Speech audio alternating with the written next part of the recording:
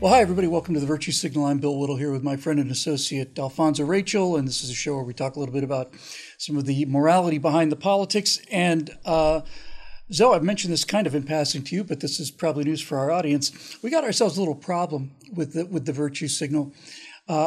Looking back on it, I really do wish I'd named the show the Vice Signal, because we're running out of virtues, basically. It's not that we're running out of interesting things to say by any means. It's just that if, for instance, we'd done a right angle called COVID-19, and that was all we could say about it, you know, come out of topics pretty easily. So a number of people said they like this idea of like the two shows, mirroring each other during the week. And I know this sounds gimmicky, but it's a fresh way to look at some important issues of our days. So today we do Rich Man, Poor Man, and then in our next episode this week, we'll do Beggar Man, Thief, and we'll talk about all these things. Yes, I know. I'm working as hard as I can here. All right, so here we go. We know a bit about each other's history. And if the first show is going to be about Rich Man, Poor Man, about being rich and poor, I know that both of us have some real insights into half of that. The other half, not quite so much, although we're not dead yet. This business has allowed me to live an extremely comfortable upper middle class life, which I am unspeakably happy about. And honestly, I never imagined I would be living like this. But like all other small business owners, or at least most other small business owners, I think of my total adult life of 45 years or whatever it is now, 40 years certainly. I don't think I've had more than 1 or 2 years where I was ever just financially just even comfortable, like not, how the hell am I going to pay these bills? How the hell am I going to pay the rent? Despite the fact, and in fact, the only reason we're here is because of the big membership increase we got at this time last year, and we're very grateful to those members. But just the cost of doing business, I just wrote a check for $18,000 to the federal government, and now we're looking at these finances, and plus the state government, where it's quarterly tax payments, and I'm looking at this stuff, and I'm saying, we're not lavish here. There's nothing lavish about this. We're doing this just as efficiently as we can. So let's start off with the idea of being rich. Being rich is probably the single greatest source of demonization on the left, because the left is the politics of envy, and rich people, at least some of them anyway, maybe most of them, are noticeably rich. It's pretty clear in many cases who's rich and who's not. And some people try to show off how rich they are. I'm not really interested in that. But because of the unremitting attacks on wealth from the left for the last, 100 years at least, there is a stigma associated with being rich. Not just okay, but wealthy. My definition of wealth, for the sake of this discussion, is never having to worry about money about anything. Never having to worry about your rent. If you want to go to Switzerland to go skiing, that's rich. There's a number at which you can do that, and anything beyond that, to me, is just superfluous. I'd like to make enough money. I would like to make enough money and consider myself rich if I didn't have to worry about what things cost without buying, $9,000 underwear and, $200,000 watches and all the rest of that stuff. So what do you think it is about being rich that has been so demonized by society? Because frankly, if we're just talking about the quality of lifestyle, this is something everybody should want for themselves and for everybody else too. Indeed, man. And a quick note on the title for virtue signaling. Sure, there may be virtues, I guess, to run out of talk about, but one thing's for certain is that the left, man, they're a cornucopia of virtue signaling. They're always going to be virtue. If we called it the Vice Signal, we'd be in business for a gift that keeps on giving. But they're always going to be virtue signaling, I guess, till kingdom come, man. And so they'll always give us something to talk about, even if that's right. And the thing is, for us, sometimes, I've actually been charged with maybe like talking about the same thing over and over again. It's like, look, man, if I talk about the same thing over and over again, it's because they keep doing it over and over again. Yeah. They want to keep bringing up the different problems. We'll come up with the same solution because right? It's the solution that works. Yeah. So, now rich, man, how do you define rich or wealth? Yeah. Well, like I said, for me, it's reaching the point of income where you no longer have to worry about where you have the luxury of doing pretty much what you want to with your life. Sure. I mean, rich to me would be like 3 times, maybe 3 to 5 times whatever your expenses are. After you've paid your overhead for everything. Sure. It's like this is my recourse from here after I've paid everything I'm supposed to pay for. But then again, what are your expenses? I mean, if a person is living like in a studio apartment, in not an affluent part of town or anything like that, and their car is paid for and they got their rent covered and all that stuff, and they can afford their food, and you may not be making a deep 6 figures a year or something like that. Hey, well, maybe to him, hey man, I'm rich. I got what I want. You know what I'm saying? And there are a lot of people who are completely broke with 4 digits. Yeah. More than people who consider themselves broke. You can be rich and broke at the same time. Yes. And the word talks about this a lot, like when it says, blessed are the poor, or one would say blessed are the poor in spirit. The poverty it's not like, and this is just on a side note. This is what cracks me up when people try to say that the Bible is a book for, white rich people. And I'm like, okay, you obviously never read it. The Bible doesn't show a lot of favoritism towards wealth, but at the same time, God is not a respecter of persons. It's like, I'm not going to try to discourage you from being rich. I'm just telling you not to idolize being rich. Okay. That's the issue. If I'm going to bless you, it's like, I'm blessed as the poor. What am I going to bless you with more? Poverty? I'm not going to do that. It's like, I want you to have resources. And if I give you resources, I expect you to increase them. But I'm not. Blessed are the poor is essentially a statement of compassion. It's not a statement of intent, right? It's not like, well, you really want to be poor so that you can have my favor. It's really it's a statement of compassion, Sure. There are people out there suffering and they're as human as the rest of us. Well, it's that, and it's also making sure that the context is there. Like when people will say money is the root of all evil. Money is not the root of all evil. The love of money is. And it's the same thing with blessed are the poor in spirit.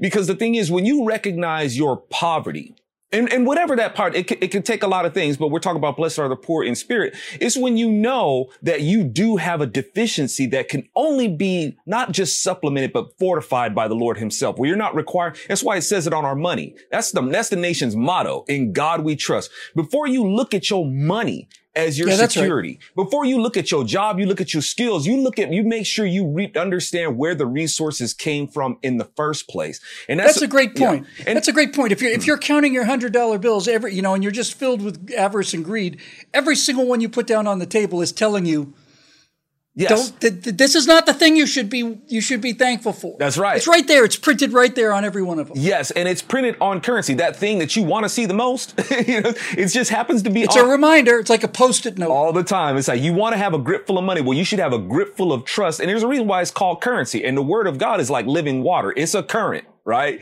So it's on our currency, and this thing should always be flowing, which means your faith and your trust should always be flowing, because we see people having this, faith in their money, faith in their fame and all that sort of stuff. The rich, and how they determine rich. But man, you see how poor they are though in poverty. You see it all the time on the tabloids, going through divorce, going through drug addiction, going through suicide. It's like, y'all ain't fulfilled by your job and your fame and your wealth and all that sort of stuff. There's no fulfillment in that. It's vapor. Right? It evaporates. And, so that's when you're really, to get down to it, Bill, when you're really wealthy, it's just like you said, when you have a sense of security, not just the security to be able to buy whatever it is that you want, but when you have a sense of my life is not fulfilled by these things. Just a quick note. That's why it says in the word, in the day of the Lord, when this whole thing gets wrapped up and the case is made to bring this whole thing to court, it'll say people will be eating and drinking and marrying. Well, what's wrong with that? What's wrong with getting your eat on? What's wrong with getting your drink on? What's wrong with getting married? Because people seek fulfillment in these things. When people start drinking and they're thinking that, and they're looking for fulfillment at the bottom of that drink carrier, whatever is it, whether it's a jug or a bottle or whatever, or they're looking for fulfillment in what they're eating, or even fulfillment in their marriage. When you put the burden on, you have to feel fulfilled by your spouse. I need you to complete me. Or you start twisting up what marriage anything is. External. Exactly. I need the money. I need the clothes. I need the car. I need the house, whatever. Anything external. All those things to fulfill you. That's why the Lord says it's going to be like the days of Noah. Because in the days of Noah, they were doing the same thing. They were looking for fulfillment. And man, how far does that go? I mean, it gets to a point where people feel the need to fulfill their sense of elitism by not just what they eat, but even who they eat. I mean, Bill, right now we're returning to the days where it's becoming a fashion. We talk about Hollywood, people drinking each other's blood and stuff. Yeah, God's talking about that sort of stuff. Yeah, eating, drinking, and marrying. When you start feeding on people's blood, because you're just so high and mighty where the chattel of people are beneath you, where to make you feel even more superior, you're going to feed on their blood. That's the kind of wealth that gets really twisted up. And if people see and wealth and fame and affluence and that elitism, when we get there, man, it's just because it's becoming fashionable. It's becoming just more outspoken. And it's not a new thing. This has gone on all throughout history. We're just cycling through it again. Now, just to clarify for people who may not live quite this close to Gomorrah, there is an ongoing rumor, I don't know how substantiated it is, that a number of Hollywood celebrities essentially use blood transfusions and stuff to maintain their youthful appearance. I don't know whether it's true in fact, but I'll tell you one thing. If somebody put a little piece of evidence in front of me, I wouldn't have any trouble believing it. I know what those people are like over there. Over the course of my life, I've gotten to know a number of people who are rich. I've gotten to know several millionaires, and I've gotten to know, I think, one billionaire. Not very well, the billionaire, but several millionaires, I would say, are close friends of mine. And I've noticed a difference between these two. Of the millionaires that I know, all of them became millionaires because they wanted to do something other than become millionaires. All of them. They had an idea for a new way to do carbon-14 dating, or they have their own engineering company because they like to build things, or whatever. They become successful by pursuing what it was in life and then executing that successfully so that people voluntarily gave them their money in exchange for the valuable product, which is where their heart really was. They became millionaires because they were good businessmen, but because they had a vision, and that vision wasn't, I want to be a millionaire. Mm-hmm. The billionaire that I knew was a completely different guy. And it wasn't so much that he was driven by, I think in order to become a billionaire, to have $1,000 million, something goes a little off. It's almost like that Chinese food's been back in the fridge just a little too long. You know, maybe when you get to that level, my limited experience, I know one relatively well, and I met several others, and I've certainly seen several others. I think at that level, then the accumulation of money does in fact become what seems to be the primary driver. I'm reminded, of course, of Jeff Bezos, who flew his first Blue Origin flight. The rocket had sat on the ground for years. Actually, I got that backwards. Sorry. It's Sir Richard Branson, whose development of Virgin Galactic was lethargic. And then all of a sudden, there's an announcement that Jeff Bezos, another billionaire, is going to fly in 3 weeks. So Branson decides he's going to rush his program and fly first. That kind of let's just call it swinging appendages kind of thing, is very different. And I think that's where you begin to get into a moral kind of a deficiency when you get to that level. But the main point I'm trying to make is that of all the rich people I know, and I know a lot of rich people, all of them did two things. They followed their dream, and that's what got them money. And secondly, they're the hardest working people I have ever met in my life. Without question. The first one's in, the last one's out every single time. And I think that's lost on a lot of people as well. Definitely, man. And it's you raise a great point. It's not about looking for the wealth. And the Word of God talks about it's not about pursuing the riches. Be of service.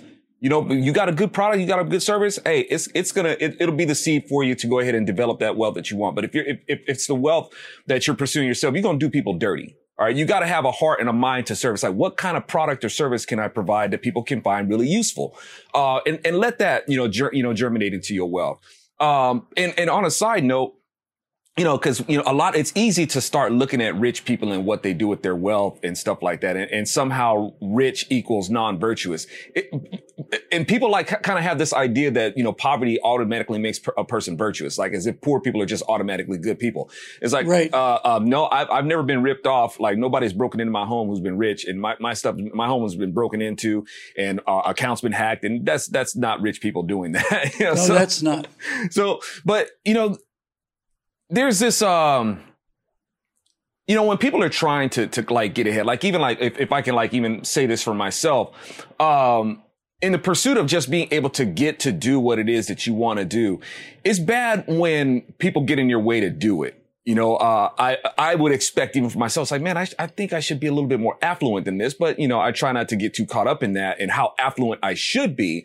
My focus is more is like, why are you getting in my way of doing certain things?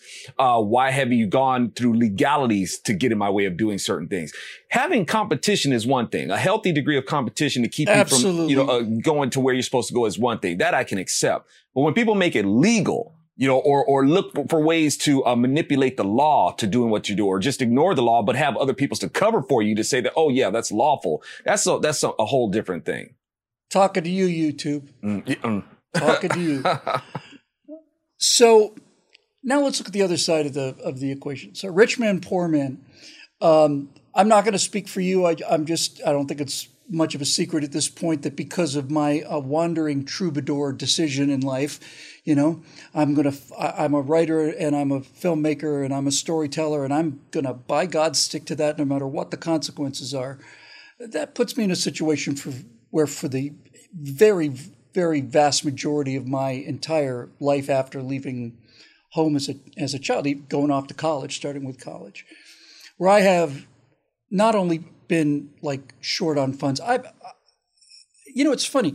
I just censored myself in mid-sentence. This is the kind of thing I love talking about on this show. I just stopped myself in mid-sentence because what I was about to say is I have spent at least 2 decades genuinely poor. And I stopped myself from saying that because on some level, 2 things happened. One of them was, well, were you really poor, or were you, educated white guy poor? And then the second thing that stopped me was I'm ashamed of that. Now, it's not something I'm proud of. But looking at it objectively, yes. For many, many, many, look, I woke up one day in the University of Florida in Gainesville, and it was so cold in my room I could see my breath, and I hadn't eaten anything in I don't know how long, and I did not have a penny in my pocket. And I was so hungry and so cold that I got on the beat-up old bicycle that I'd bought the year before, and I drove around to all of the drive-through fast food windows in the small town of Gainesville, hoping that somebody might have dropped a quarter or something there. And I did that for about an hour. And then finally, just before I went home, it was so cold and I was so hungry. God, I was so hungry. I was 6'1" and 119 pounds. And then I decided, okay, before I go home, there was a big general purpose building at the University of Florida called GPA. I think it was GPA 1 now or whatever. Gigantic concrete block monstrosity with a breezeway through the bottom. And inside that breezeway were a number of vending machines. So I thought to myself, okay, before I go home, I'm just going to go check and see if anybody forgot to pull the change out of their candy bar thing. I swear to God, as I sit here, this is precisely what happened.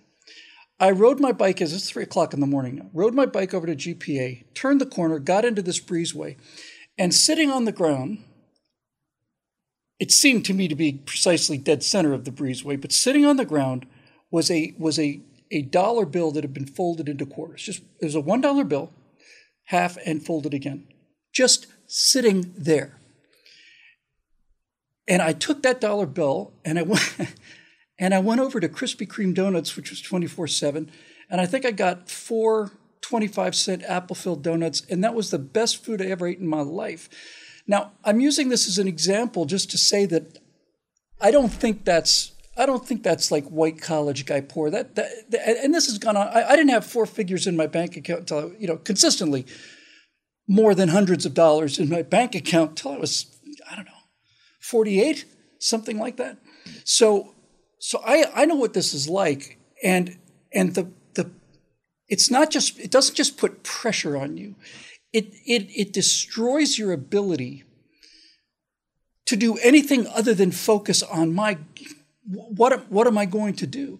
One of the things about poverty is that poverty consumes so much time and energy that people who might otherwise be able to get out of poverty, it's not even a question that they don't have the resources. It's almost a question of they don't have the brain space to get out of how am I going to pay this electric bill? What am I going to do? I know one of the things I had to face over the years of why I'm not proud of this is every now and then I'd have to say, well, I can either pay my electric bill or I can pay my rent. Which one do I want to pay? And the answer is you pay the electric bill. Because if you pay the rent and you don't have any electricity, you might as well be outside. So one of the things about poor man is that it is so consuming that people who might otherwise be able to get themselves out of poverty, it's not even a question of them not having the resources so much as not having the ability to see past the next month or the next week or whatever and begin to build a plan. Now, most poverty is a result of just bad decisions from people who never learned any good decisions.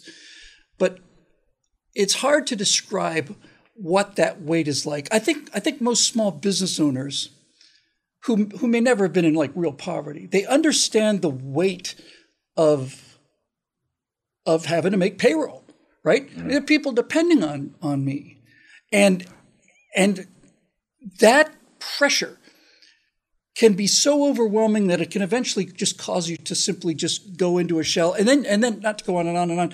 But then when you get to that point, you've been in that space long enough, then you start doing stupid things that make a lot of sense. Like, I have been so short on money for so long. Here's a tiny little windfall, right? And instead of doing something sensible with this money, I'm going to buy myself something just because I could, just because just now for this 1 week period, I can buy myself something nice. And I'm going to treat myself. This is the language. So, I don't know. All of this to say that when you look at what being poor is from the inside, it's not just a series of bad decisions. And at least in my case anyway, it certainly wasn't laziness. There is a mental crippling that occurs when you are in a situation where every day comes down to actual, genuine survival. Indeed, man. It's interesting that, when you found that dollar, the first thing that you wanted, man, you know what I want? I want bread and sugar. That's what I want. Give me bread and sugar. That's what the body's going to want. You didn't want a carrot. You don't want some cabbage. No, I don't. I should say, by the way, because this will interest you, that this was when I was really at the height of my kind of, I'm a material atheist and I understand how the universe was created. Nothing to it, just a bunch of gases and sparks. But when I saw that dollar bill sitting there, that was like, I think the first time when I realized that's stretching things to believe that just happened to be there. That was like the first time I realized maybe somebody is watching out for me. Yes, right. And ain't that worth something? Yeah, I'll buy that for $1. It was even worth more than the donuts, and those were Krispy Kreme donuts, so that's saying something. Yes, but that bread and sugar, and when the Israelites, man, we hungry. What did God give them? Bread and sugar. I'm gonna send you that manna, which tasted like a sweet bread after they were done cooking it and stuff. So, if he had dropped Krispy Kreme donuts on the Israelites, they never would have made the golden calf. Probably not. I can tell you that with absolute assurance. Now, and now tie that in with the golden calf. What did they make that golden calf with? They made that with their earrings and stuff like that. The wealth that they left with Egypt. They left rich. They were slaves. God said, but he didn't call them slaves. He called them his army. I'm leading my army out. And this army left with the wealth of Egypt. They were rich.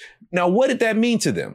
It's just like, okay, you guys are wealthy. You got pockets full of wealth and still not enough for you. We would rather trade this wealth for another God, a God that did not lead us out of Egypt, and a God that didn't do anything for us. But hey, this God is okay with us having a celebration of some wild orgies right now. So we're cool with that.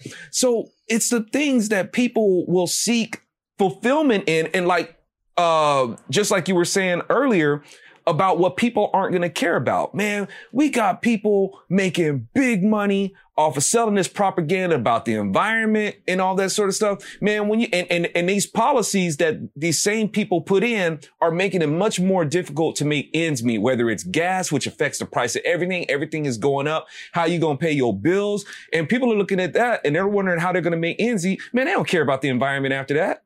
It's like, okay, yeah. No. That's a high class problem. Thank you, man. That's what first world, that's that other privileged problem that these actual people who put that stuff in goes toward. But when you're trying to, you're trying to put food on the table and pay your rent and stuff like that, it's like, look, man, the environment, yeah, that's good and everything, but right now I don't care. And you can't save the planet if you make the planet a priority and expect people to show how much they care about each other by expecting them to care about the planet more. It doesn't work that way. That's totally backwards. Or as we would say, you're putting the creation over the creator. If you love that more than the person who facilitated that for us, it ain't going to go good. And people are just going to get more poor. The poor are going to get poorer, and the rich who are succouring these people are just going to get more rich. Let me ask you a question, and I really don't want to put you on the spot here, and you have every right to say, no, I just don't think I want to. I'm not asking you to tell me a true tale of adventure of your life, but is there anything that you can say to provide insight to the people who are watching about what it's like to live in a poverty mindset? Like I just did. I said it just grinds you down. Mm-hmm. It takes all of your energy. It eliminates your imagination. It eliminates ambition. It eliminates drive. If things get scary enough, you do what any other stressed person does. You just want to crawl into a ball and sleep, or inject something into your arm, or drink some. What you just want to get away from it. Is there any insight you can give people in our audience who maybe have never been in situations quite that desperate, who look at people in that kind of situation say, oh, you should just get up, you should work harder, you should just bootstrap yourself up? Man, and which we have both done, by the way. Indeed, I might point out. Indeed, man. I've done my share of dumpster diving. I've lived as a vagrant, on the streets of Venice, and roaming through Ghost Town in Venice Beach. But I tell you what, Bill, I think the thing that kept me from going off the deep end, and I don't like to find, I guess, merit or pleasure in this, but just the people that you're surrounded by. And that's it, man. And, and I'm not coming from this from an elitist mindset. I don't want to sound condescending or anything like that. It's like, man, why are you doing that? And I don't exactly believe at this point, I was more of an agnostic, borderline atheist. But if there is a God in heaven, please don't let that happen to me. And that's when I would start to hear this term from the Bible, by the grace of God, there go I. Yeah, that could be you. As it is. Now, what you gonna do about it? And you start to see things, and I saw ever since I was a kid, because growing up, in the projects, mom being on welfare, which she hated. She hated being on welfare, and she worked hard, tried to become, be independently by self-employed to get out of it. She hated welfare and taught us to hate that system. Hate it. That's what saved you. And, but I would see people making that biweekly march, the 1st and the 15th, just checking and not really doing anything. And like I said, man, I don't want to sound like I'm judging these people, but it's like you see it, the things that people go to try to escape from it, whether it's the drugs or whether it's the alcohol and stuff like that. It's like, man, you kind of facilitating your own poverty here. And you obviously got the energy. You've got a mind, but you seem to have a mind to scheme. And not in a good way. You seem to have a body that's capable of doing things, but you're not putting it to work. And you put that more into talking about, what people may owe you. And I found that disturbing. I found it detestable. And I didn't want to be that person. It's not like, and I know it's easier said than done. Obviously, a lot of people are given over to that mindset, to where they will try to, whether it's escape or they become covetous, they become justified in the things that they despise about people and feel like they deserve it too. And like I said, I've always seen that as it's something that I abhor. Now to try to get out of that, you got to have a servant's mindset. And in our culture, the mindset to serve is something that's frowned upon because we associate it with slavery. I ain't nobody's servant. It's like, look, man, it's not that kind of thing. You know, you're not being forced into doing this. But if you want to be able to pay your rent and you want to be able to eat and stuff like that, you got to provide a service. But at the same time, and that's anything, Bill, anybody who wants to start a business, it's not necessarily a bad thing that you are motivated by the factor to make money. That's why people go into business because, well, you do want to be able to afford to do things. Of course. But at the same time, if your only motivation is the money, you will do people dirty, and you don't have to have a product or service to do that. You could just go ahead and steal. You could have a business to front your enterprise to steal. I mean, the government is doing it right now. As it is, you want to have a legit product, a legit service. You just want to have something that you can serve your fellow man with. And if you can get a return from that, hey, all the better. So, I mean, I hope that kind of answers the question of why it is, you know, I try to pursue the thing that I'm pursuing. I hope that I try to go through the thing where I'm not deceiving myself, am I, with these things that I believe. I think that they're useful. I find them a useful mindset to me. I hope that other people can find them useful too.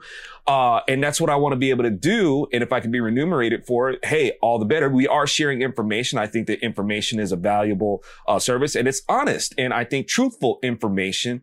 This is something that I have, as well as the entertainment mediums that I like to do. That's what I've studied to do. That's what I've studied to be able to use it in redeeming ways that I hope that people will find valuable. But just looking at to keep out of poverty and not give into the things that keep you in a feedback loop. You know, the drugs. Feedback loop. Yeah, that's right. Yeah, that's what it is. Yeah, the mindset. Even if you don't even pick up a drug, you can have a mindset. It's the mindset that's addictive. And you feel like, it's just something that you stay in to justify yourself and why you're doing this, and it'll keep you in a state of arrested development.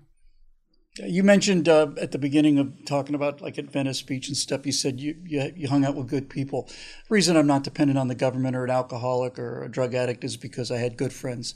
Talking to you, Fritz, people who basically took care of me, let me stay in their garage for 7 months rent free, or, you know, went looking for jobs for me when I was just too beat up to do it.